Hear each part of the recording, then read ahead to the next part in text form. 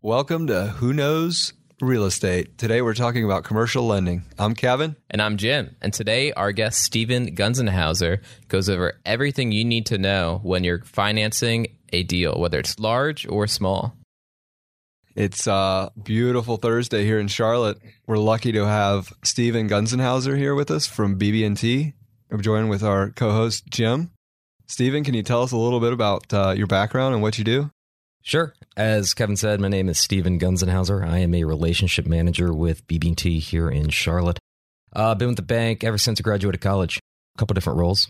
Credit analyst up in Winston-Salem, portfolio manager for 7-8 years, and a lender, so to speak, for the last 2 years, basically. So I was on the C&I side of the world, commercial real estate for the last 4 years, and excited to be here and excited to kind of share my experience from both the credit side and the sales side. So I've been on both sides.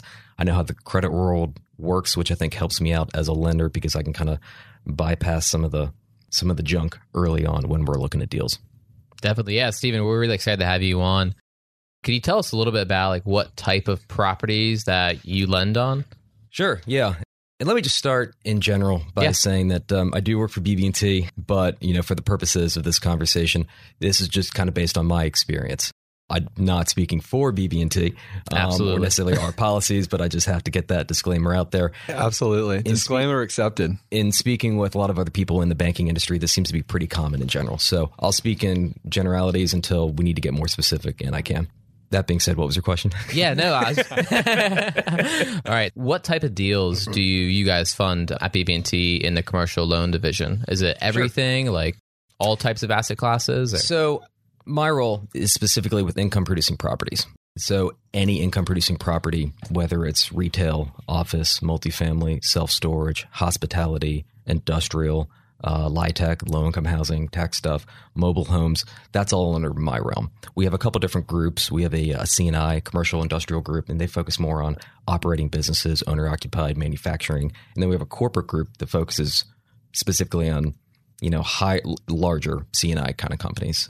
So for me, I'm a generalist. I can look at everything, and that's not the same for all banks. Right now, our general appetite is pretty open, and so I can look at any property, normally somewhere between $500,000 million of loan size up to $100 million, which is unique because a lot of banks, have limits or they have restrictions of what they can look at. So we are free to roam here in the Charlotte metro area and west.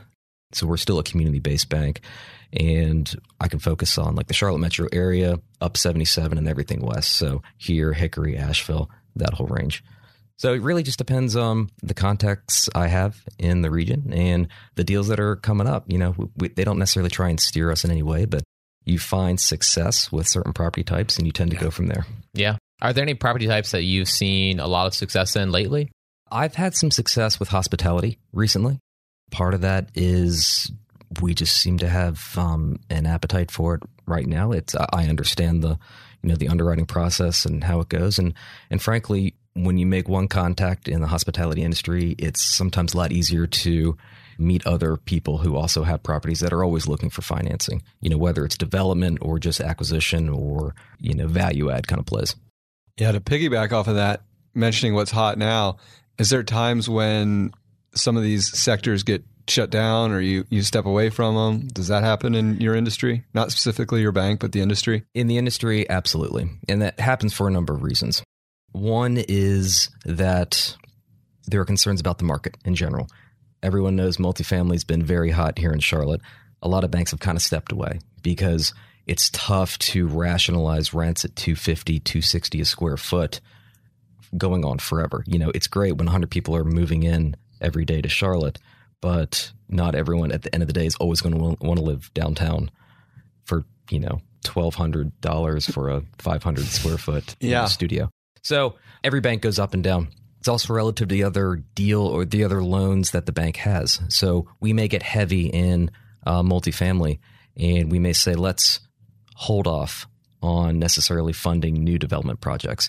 But we're a little bit different than maybe some other banks, and I don't want to speak for them, but if we have clients, they're always going to come first. And so we never turn the spigot off completely. Yeah. We will work with our clients as best we can for those projects. We'll just be more selective. And that's not something, that's not me, that's not my manager. That's coming from the top down. And we have to relay that message. But the challenge, like I was telling Kevin earlier, is that our clients don't necessarily know this. They don't know that on March 1st, we're, shutting down, so to speak, multifamily. And we don't know how long it's going to last. And so when people come and tell us, hey, I've got an opportunity, we may have to say, we really like it, but it's not something we can really focus on right now. Yeah. And so that's when these either rumors or word kind of gets around the community that, oh, so-and-so bank isn't doing, hotels anymore. And so what you tend to find sometimes is that these clients kind of drift away. But it might just be for 3 months until we can get some loans either taken to the permanent market or they pay off or they're sold or something like that.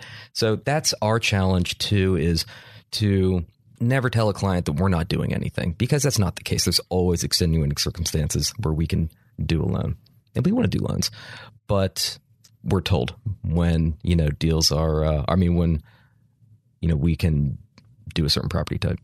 Yeah, I like what you say about the difference between you and a lot of other banks is you guys do value a relationship with your clients. So it's good to know that even if some parts of the lending world might be overextended, I feel like BB&T does value the relationships they have with their lenders. And that's the last time I'm going to give them any more plugs. We do. We, try and be a partner with our clients. And I think that comes across in the way we deal with them when good times are good and when times are bad. Our terms may not necessarily always be the most aggressive in the market, but go back and look at 2008 through 2010, we were doing just fine. And I think that speaks to just our longevity and our stability and the way we kind of underwrite too. And we underwrite a little bit, maybe more conservatively than some other banks, but it's shown that works out for us. Were you guys still lending on a lot of commercial properties in the 08, 09, 2010 period? Or did it slow down from the top? It slowed down just in general. Yeah. I started in January of 08 up in Winston-Salem and went through a leadership program and then came out as a credit analyst. I have no idea what we were doing. In terms of the lending side, I do know that a lot of banks had a lot of troubled assets, and that's where a lot of the focus was for everybody. Yeah. It was a hot potato. It was a challenge in the end. Everyone always kept talking about, the good old days. Well, there were no good old days. Right? I started January of 08, right before everything just, went down. So I'm not sure, but everyone was kind of in the same boat back then, and everyone kind of right-sized the ship if they survived. Yeah, I'm curious at what is the general feeling about where the industry's heading in the next couple of years from the banking side? Because I know investors have our perspective on what we see, what's happening. What are some of the things that you guys are seeing? We're seeing fintech, financial technology be a larger part of our daily lives. Branches are always going to be important to a bank and its health. What's happening is that there's a consolidation that banks are getting smarter with their branches and their locations. So if they're going to have a branch and all the resources that go into that, whether it's personnel and the cost of that asset and keeping it up, they want to make sure it's as efficient as possible. With financial technology, I can't speak too much beyond that. It's going to help speed things up, from the client's perspective. Whether that means someone comes in, they're looking for a loan, and it can get processed with maybe an algorithm as opposed to 5 people working on it for a week or so, maybe that speeds it up. So long as the same risk parameters and the risk appetite is still there, and they'll figure that out. Paper is still a big part of banking in general.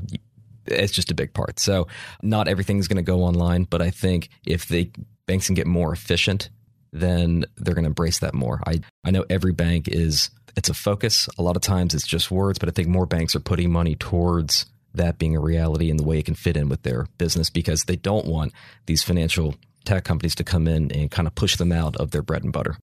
Looking into stepping back to what we were talking about with a little bit of the properties you deal with, what are you looking at when somebody brings you a deal? Like, how do you break it down as far as, I guess it's an open question because it could be an existing asset. It could be a new asset that's being built. It could be a variety of different investments. But how do you break down that investment when somebody tries to put it on your plate and asks you to finance it? It all depends on the property type. Let's say you come to me and you want to acquire a multifamily property. At the end of the day, we're going to be looking at cash flow, and what the debt service coverage is going to be. At that point, we're going to want to know, is it existing? Do you want to develop? Is it existing? Let's say it's existing. Is it stabilized? Is it a value add play? Are you a GC that can go in there and upfit these properties? We would look at where rents are, maybe where you project those rents, and what that path's going to be there, and whether you need financing for that. And so there are a lot of different things that come in. But what we're looking for is you've identified a property, you've identified an opportunity, and how are you going to execute based on your experience and your resources to make that a reality? And are your numbers and is your logic sound? If you go into a market where rents are currently $750 and the market really is $900 and you think you can get $1,250, that's going to be a challenge for us because it's not reality, right? You can make, a 4-star property in a neighborhood that supports, a 3-star at best. And, we can't find it. We're going to finance based on what we think are conservative underwriting, principles.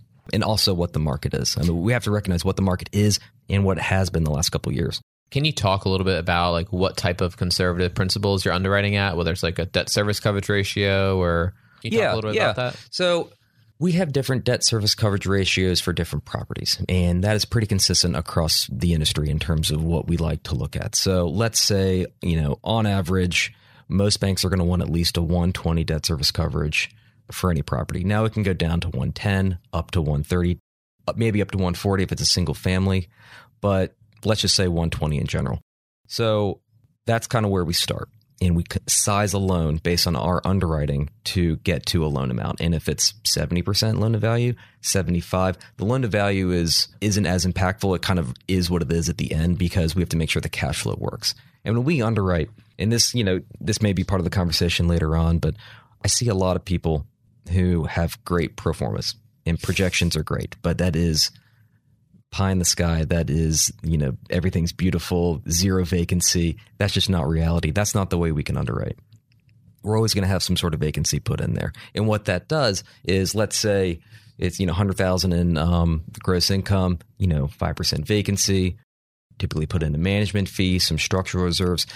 That starts adding up to a point that maybe our loan amount is, you come and ask for $1 million and we get to $850. Well, there's a reason for that. It's because we have to put in some, conservative, market, but, most banks do this, whether, BB&T is a little bit higher, a little bit lower, I don't know. But we have to put in a couple things because at the end of the day, the bank is looking at this as if everything goes wrong, like everything went wrong back in 2008, 2010, what is the cost for the bank to take over this property? And so that's why we'll include things like a management expense. Because if the bank takes it over, they're not going to manage it. We finance a lot of properties. We're not a management company, but they would find a management company to manage it. And so it's not just what happens if the property doesn't do well. It's worst case, if we have to take it over, what are those minimum costs that we have to make sure are in there for our own, understanding and purpose. Right. Yeah. The bank does. I don't think folks in general take that into account, that at times banks do have to take these properties back and they have to, quantify those expenses. Yeah. And that happens. That's not our goal. We don't want these properties. These are your properties. We want everyone to be successful. But if you don't include a management fee, for example, we have to put that in there, whatever that percentage ends up being. And that's going to reduce the, availability of what we can finance. Right. Yeah, no, I mean, people love to throw daggers at the banks, but without the banks, there's no loans being made, and they're going to make wrong loans sometimes. But it's kind of a blessing because if they didn't make, a lot of loans, then a lot of things couldn't get done. There's a risk in every loan. Right. I mean, and that's my challenge too, as a lender, relationship manager, working with credit is. I'm selling the story. I'm selling your story just as much as I'm selling, obviously I want the loan. I want to get this done. But if I don't think it's right, I'm not going to push something that doesn't make sense because that reflects poorly on me and it's not good for the bank in general. But if I do believe in it, and it's not just the numbers, it's not just a quantitative story, it's the qualitative story. I want to know what your experience is. I want to know what you've done in the past. I want to know if you want to buy a 100 unit multifamily property that you've had experience running and renovating 50 units, 75 units, and kind of working your way up. Because we get a lot of people that have money, certified rich guys, and they just want to invest in something and they're not going to be involved. And that's a challenge for us because we want our clients to be fully involved in these projects that they're, taking over and running. No, that's a good point. Because, I mean, if you can't buy into the story of the lender, how are you going to sell that to the rest of the bank? Like, for example, I remember several months ago, you looked at a deal for me out of market in Indianapolis. It was 50,000 square foot office building. And you were like, well, why are you doing this? Like, that's totally out of your market. But once, I could put on paper that, I was from that area. I had business up in that area. Yeah, I had experience in that. You were like, okay, I'll run this up the chart. And that sold it. I believe you already had property up there. You were from there. You were spending time there kind of getting it. I think it was a turnaround. Right. And you're going to spend time there hands-on doing that. That helps sell the story. The numbers made sense. You know, you can't, the numbers are going to make sense or they're not going to make sense. And we can't pull the wool over our credits partners' eyes. They're going to sniff it out. Right. But exactly right. Your story helped us do that in a market where we don't have a large presence. Right. That's awesome, that the importance of having that experience and that story. What are some other things that investors can do to be better prepared when they're looking to finance new acquisitions? Like, what are some things they should do ahead of that? Sure. First, have realistic projections and pro forma and an understanding of the market. I'm going to ask when someone comes to me and say, we have this opportunity, I'm going to say, well, what about this opportunity kind of attracted you to it? Was it the value add because you have experience in doing that? Is it's stabilized and basically turnkey, or you think there's something in the market that no one else knows about? I want to know why people think, it's a good opportunity. Beyond that, with those projections, understanding how the bank kind of underwrites and looks at things. We touched on this. We stress our interest rates sometimes. So if you expect to get a 5% interest rate, know that when we size a loan, it's not going to be 5% because 5% isn't going to be here forever. We may have to go a little bit higher, which may adjust the interest rate. Have your personal financials ready and be able to explain anything on them. And for larger investors, understand and be able to explain what your contingent liabilities are, especially relative to your liquidity. That's always a concern because if one of these projects, goes wrong and you're on the hook for it, it may be great on our side. Our property might be great, but suddenly this non-performing asset may be taking a lot of cash from, the guarantors that we have. So personal financials, have that understood and kind of put together. The package in general, who the competitors are, what the market is, and where you see it going with supportable documentation. I know a lot of people don't have access to things like CoStar. It's very expensive. But if you have comps and say, hey, this is, what the market's going for, with, reasonable comps too. You can't just, cherry pick the best ones, but all that helps us. And we'll take that information, kind of combine it with the information we get and put something together. What point do you want to see, or maybe you don't, where do you stand on financials and how they're presented to you? I guess more descriptively, when do you want audited financials? When do you want accountant prepared financials? Is there a point when you expect that? So in the C&I world, we get more into compiled, reviewed, and audited statements. For commercial real estate, most of the time, company prepared statements and tax returns are fine because we're dealing with a lot of single asset entities. And it's just not necessarily worth it for a lot of investors and clients to put together reviewed statements unless there's something messy. Like a lot of builder developers of single family houses will have audited reviewed statements because they got a lot of things going on at once. But if you have a single asset hotel, we don't really need that. Okay. Yeah. Just company prepared statements are normally fine for initial underwriting. And I know before you mentioned stress testing the interest rate. I'm curious, are there any other stress tests that you like to see? Like sometimes when I underwrite deals, I stress test like the vacancy and then also like the market rents that we're getting to see if it were to drop 15%, are we still good? What other stress tests do you like to see? You're absolutely right. It depends on the property. So let's say for hospitality, looking at a hotel and occupancy has averaged 75% the last 5 years, ADR is averaging 115. We may go back and say, or let's say it was 115 in 2018, but it's 105 as an average from 2011 to 2018. We may say, okay, 2018, we all kind of understand that hotels are they're in a good spot right now. Whether the market projects, ADR stabilizing for the next year, like it's a good time for a hotel as compared to 2011. So sometimes we will back that down, whether it's an average of the last 5-6 years or whether we just back it down to a level that our credit is comfortable with. We'll do things like that.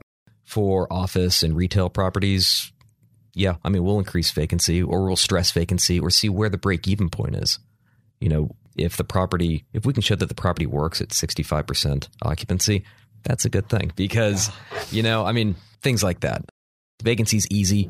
The rate, we stress at a certain level, but it's not something we mess with too much. It kind of is what it is. But a lot of times vacancy and then rents. If there are projected rents at, let's say, $30 a square foot for retail and the market is 25, but you're going to do some improvements, well, we may say, let's still look at it at 25 because we don't know if you're going to get those $30 square foot rents just because we don't know what's, in store in the future. Right. Yeah. I can't say enough about stressing it on where's the break-even point. You go find the break-even point on an investment, it'll tell you a lot right there, whether you want to be doing it or whether you don't want to be doing it. Because like you said, like a 65% occupancy, does that work? Does it break even there? Then that's pretty encouraging. Yeah. And it gives you an idea of what the opportunity is for the asset just in general. So yeah, there are a number of ways that we stress things. We don't necessarily stress it to make it look as bad as possible. Right. It's more just to get an understanding of what our risk as a bank is to take this on and finance this asset. Right. What are some of the mistakes you see investors who are coming to you with a package? What are some of the mistakes you see that they make where they just missed something or they didn't stress test it or they didn't underwrite it correctly? What are some of the most common things you see that people mess up on? A lot of the time it kind of comes down to their initial underwriting and the numbers they're putting in there. They assume 0% vacancy. That's not real world. They're assuming an interest rate of 5% or something lower than what maybe market is. That might be the actual interest rate, but that's not how we're going to have to look at it. They don't include management because they're going to, air quote, manage it themselves. That won't work. They won't include structural reserves.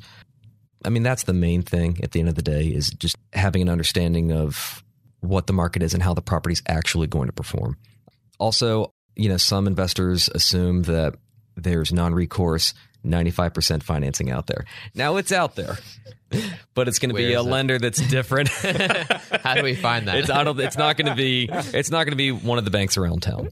All banks have different risk parameters, but for most banks, we're looking for recourse guarantees, and we're looking for equity in the realm of at least 15 to 20%, depending on the project.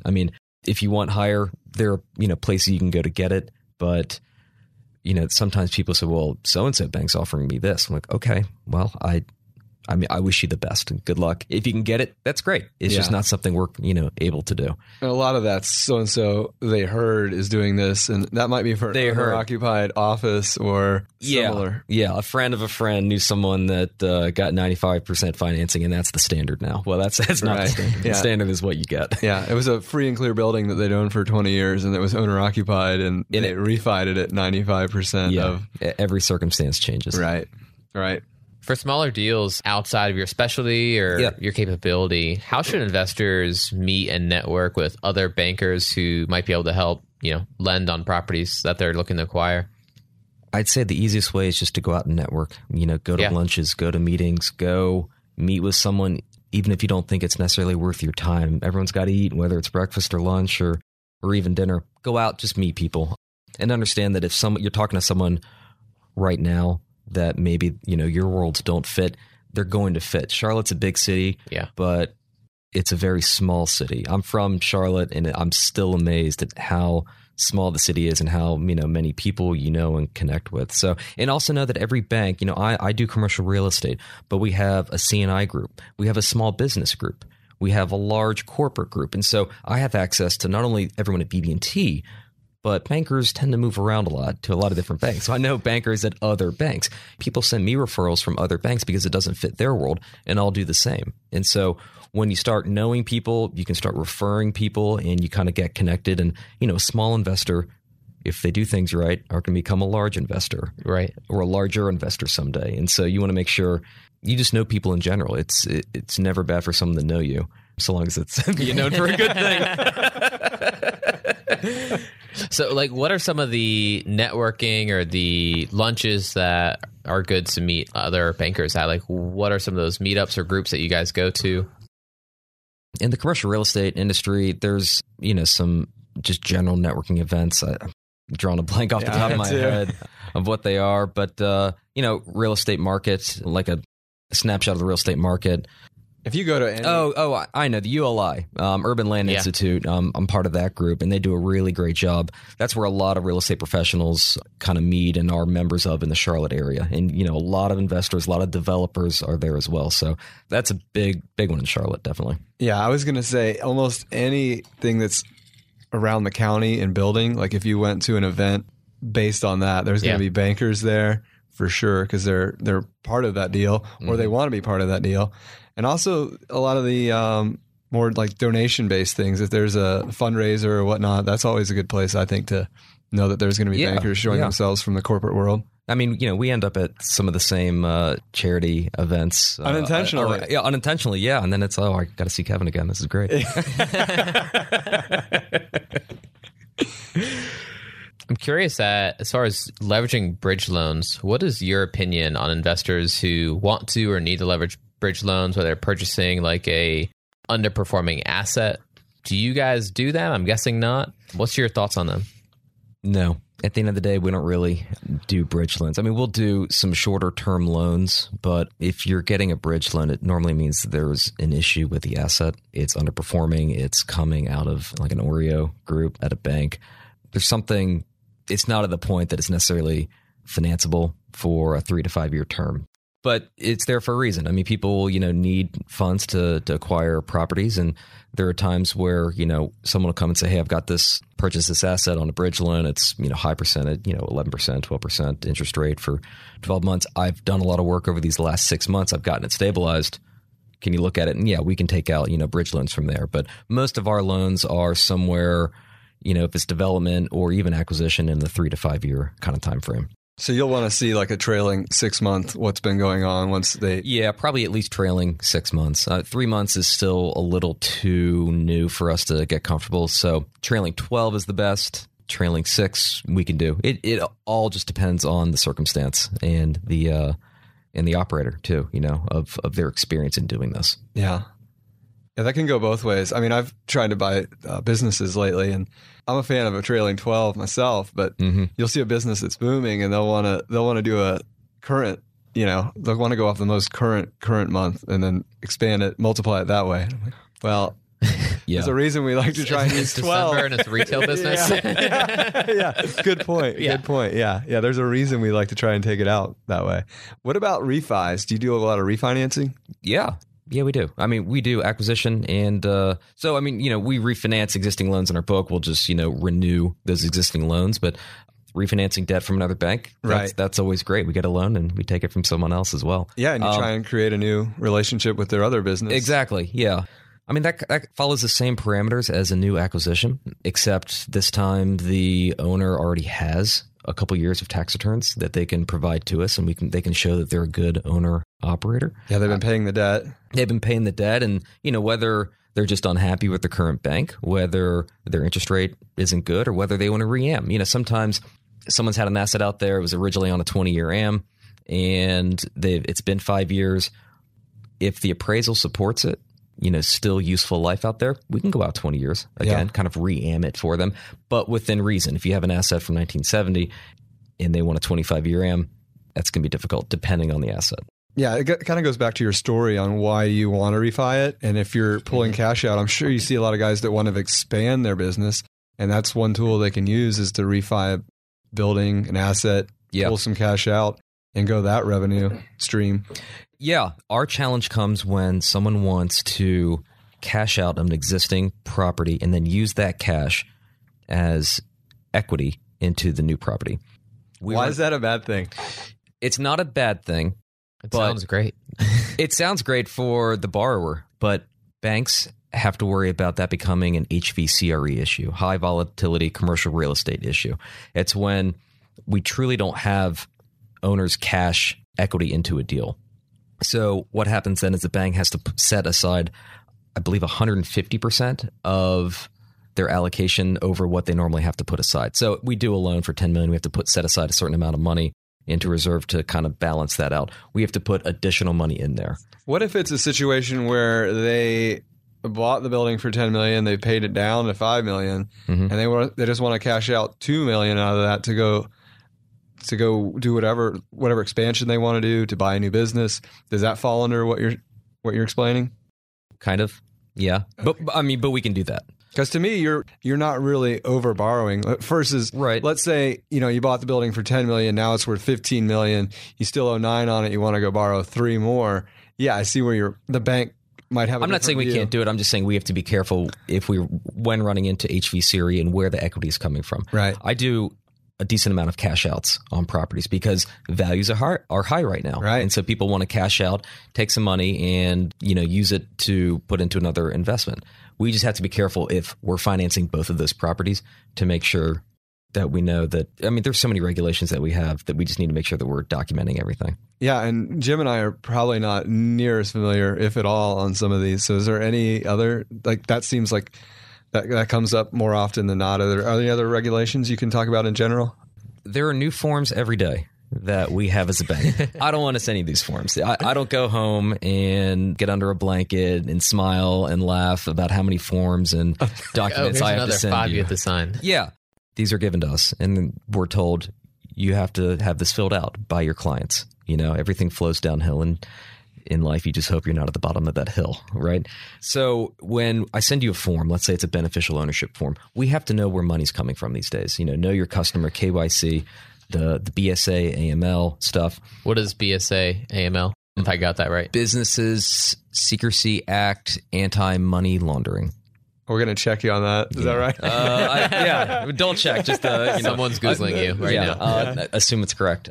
So at the end of the day, we need to know who our customers are and what the ownership of each entity is and where the money's coming from. And so that's just one new form that I have to send, and I can't fill it out. Our clients have to fill it out. Even if I have all the information, our clients have to fill it out. And that is sometimes just like pulling teeth with people. They don't want to fill it out. Well, if you want the loan, it has to be filled out. I'm sorry. I'm not trying to make it difficult. That's just, that's how it is. Yeah. We talked on our last podcast with a property manager, and we got into the legalities of who he can rent to as far as citizenship.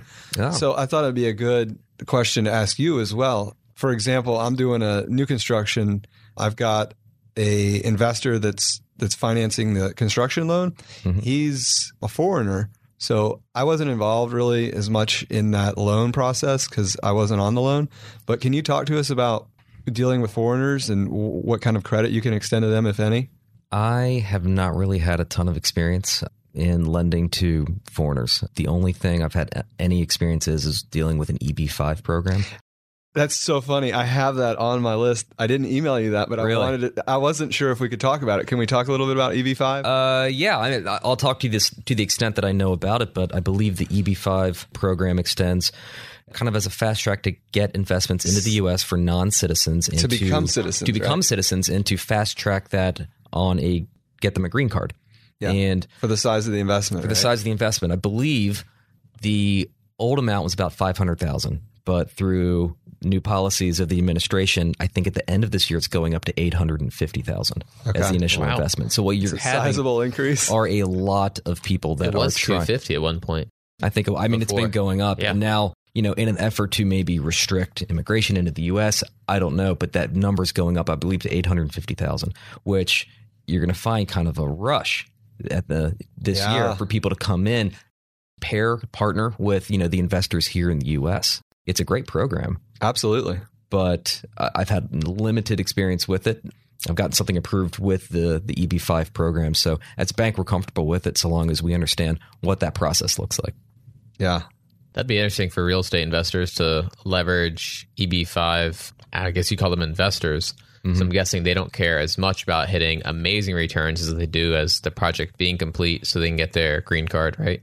Yeah, because I believe the investor gets to determine what that return is to those investors. And a lot of times, it could not be very much, but if the end result is a green card, they're willing to basically take, a very little return. Yeah. There's a lot of talk. I don't have it firsthand. Well, I've kind of dealt with it. I've sold some properties to some foreigners before. To your point, sometimes foreigners just in general want to get money out of their country for the simple reason they don't feel like it's safe there. I think we take that for granted. Yeah, we really do. We think things are bad and things, are challenging, but people don't feel that their money is safe in their country. And so, yeah, I always nice to kind of take a step back and say, man, things are actually pretty good here. Right, right. Can you talk a little bit about, like, for any of our listeners who are maybe in single family investments, they've got a portfolio of like 10 or 20 houses. What are some things they can do to help prepare them to grow to larger portfolios or larger deals? What would your recommendation be as a banker of what looks good on how to move into like smaller commercial deals? Sure. So I'll say this. At our bank, I wouldn't necessarily say we have a program of kind of corralling 10 or 15 single family properties and putting a loan out there. We tend to focus more on, if it's going to be residential focused, like multifamily properties. If you want to move from single family to commercial, probably the easiest way is to sell some of those properties, get cash, and have enough, whether it's 20, 25%, into purchasing of your first small commercial property, whether it's retail or office or self-storage or something like that, in whatever direction you want to go. Single family is different than commercial in terms of, the overall time and effort that goes into it. So if you don't have any commercial experience, either partner with someone that does and be, a minority investor in that, or sell some property and go look for something larger. Or let's say you have, some duplexes and quadplexes, but you want to move more into the multifamily space. Right. Go find an 8-plex. Go find a small 16-unit, rehab property. Go find a 32 and work your way up. It's not necessarily going to happen overnight, but suddenly if you, purchase a 32-unit, a 70-unit, property isn't that far off, but it is from a duplex, and that's the difference. So it's baby steps, which I know a lot of investors don't necessarily want to hear, but it's a process, at least from our ability to finance it, because that kind of goes back to the story of what you've done in your experience and whether, on the banking side, on the credit side, they think that necessarily is too much to kind of chew off at the moment. Do you mentioned partnering with someone. Do you see a lot of that where you'll have, a guy that might be beginning his stage in the investing world, and then he partners with the guy that's got, a lot more experience and a lot more cash maybe? Do you see a lot of that? Yeah. It really just depends on the dynamic of the relationship between, whether they're friends or neighbors that, decide to go in together. And some people just have cash, that they want to put somewhere. And let's say I had $100,000 and I don't really know where to start. But I said, hey, Kevin, if you buy a commercial building, I'm willing to be a, 20% effectively passive investor in this. I'll give you $100,000 and we'll go into together.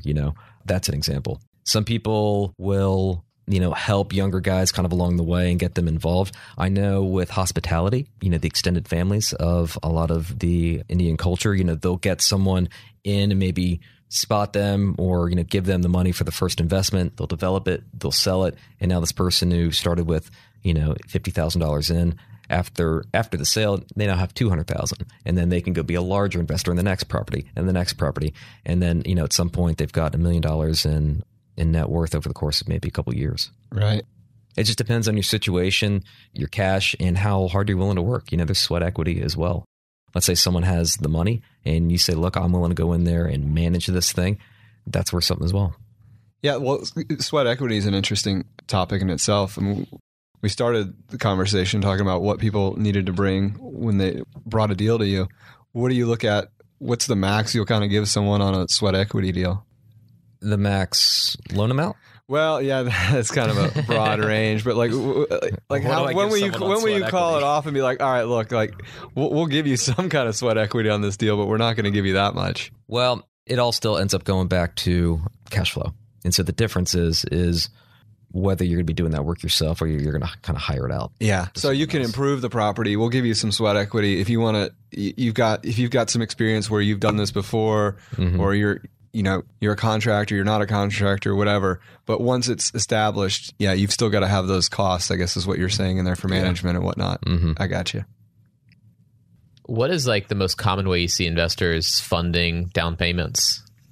Well, cash. Cash. I mean, yeah, cash is king. I mean, that, there's got to be equity in the game, and it's got to, come in the form of cash or, cash out from other properties. Like, let's say that someone cashes out a property that's not financed with BB&T and they've got, $5 million, that can come in. It becomes an issue when we are providing the cash out and then financing a property with that equity. Are there commercial loans that include renovation costs for properties that are in disarray and need a lot of work? Yeah, we do that. It just depends on what those upfit costs are and whether the loan amount supports it based on the projected rents.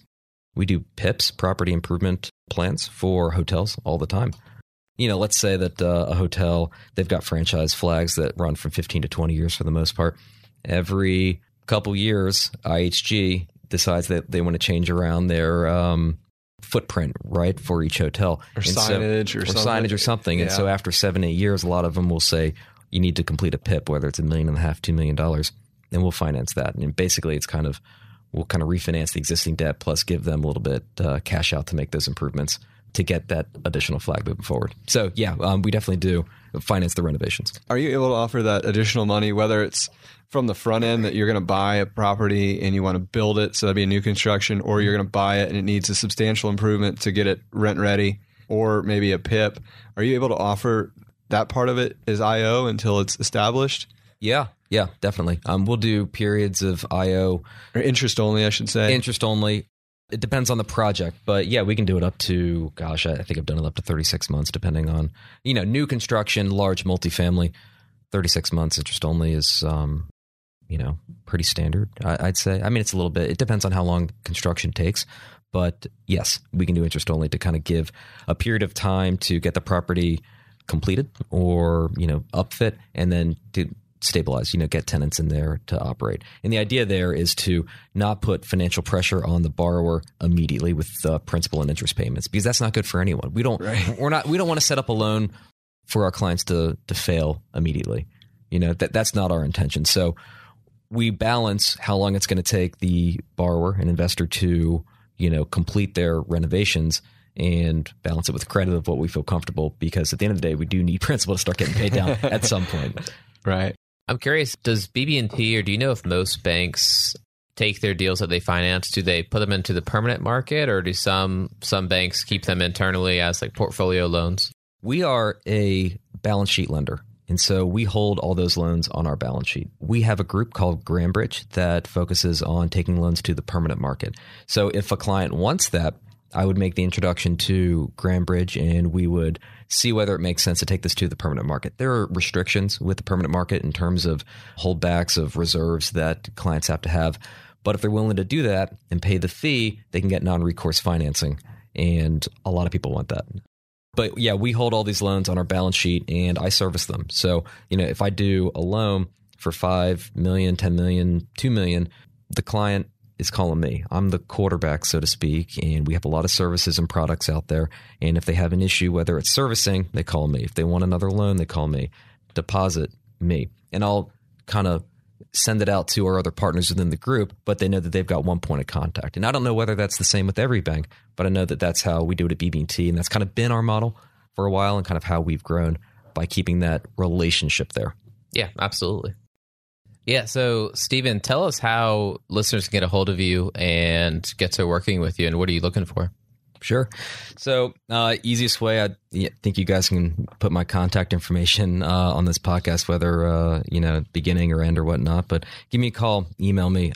Always willing to have a conversation, hear what you're trying to do, what your goals are, who you're partnering with, and what types of properties you're looking at. At the end of the day, I'd love to be someone's primary banker. That's our goal. It's not just loans. It's not just deposits. It's merchant needs, treasury needs, personal wealth needs, anything. BB&T is a large company. We're merging with SunTrust. We're going to be the 6th largest bank in the country, headquartered here in Charlotte. So we're going to have a lot of resources and a lot of assets at our disposal. But I understand that having all of your eggs in one banking basket is not always maybe the best option for borrowers, depending on their size. We have a lot of borrowers, larger ones, that have tiers of banking. If they need a $80 million loan, they may decide to go with Bank of America. If they have a loan, $5 to $60 million, they may know from their experience that BB&T or another large regional bank has more experience there. And if they need something with a little more aggressive terms, they may go to some of these smaller banks that we talked about. So meet people at other banks. Not necessarily to play bankers off one another. That we'll know at the end of the day. Well, you even admitted that you've got relationships with all these folks, and I'm sure out of the kindness of your heart, you'd be happy to put some folks in touch with these folks at other banks if it's something you can't absolutely. do. Yeah, there's, if I can't do it, I'm not just going to say No, sorry. Good Not luck out possible. there, kid. Yeah, I mean, it's possible. I mean, a lot of financing opportunities out there, and I'm bound to know someone that knows something, and I'll at least put you in the right direction of where you can go. It depends on what you're looking for. So I do think a lot of people should have relationships kind of around in general, because let's say that BB&T decides that we want to get a little soft on retail. Well, another bank maybe have the opposite approach, and you can go find financing there. At the end of the day, if it's a good deal, someone's going to finance it. Right. Yeah. You hate to be the heartbreaker, though, right? Don't like saying no. I've got unlimited denial authority. That's the joke. I wish I could approve more myself, but I can't. Stephen, what's the best phone number and email for people to reach you at? My office number is 704-954-1470. I have an extremely long and German last name, and my whole last name is part of my work email. It's a cool last name, though. Yeah. Can you pronounce it on air for us? Yeah, it's Gunzenhauser. Gunzenhauser.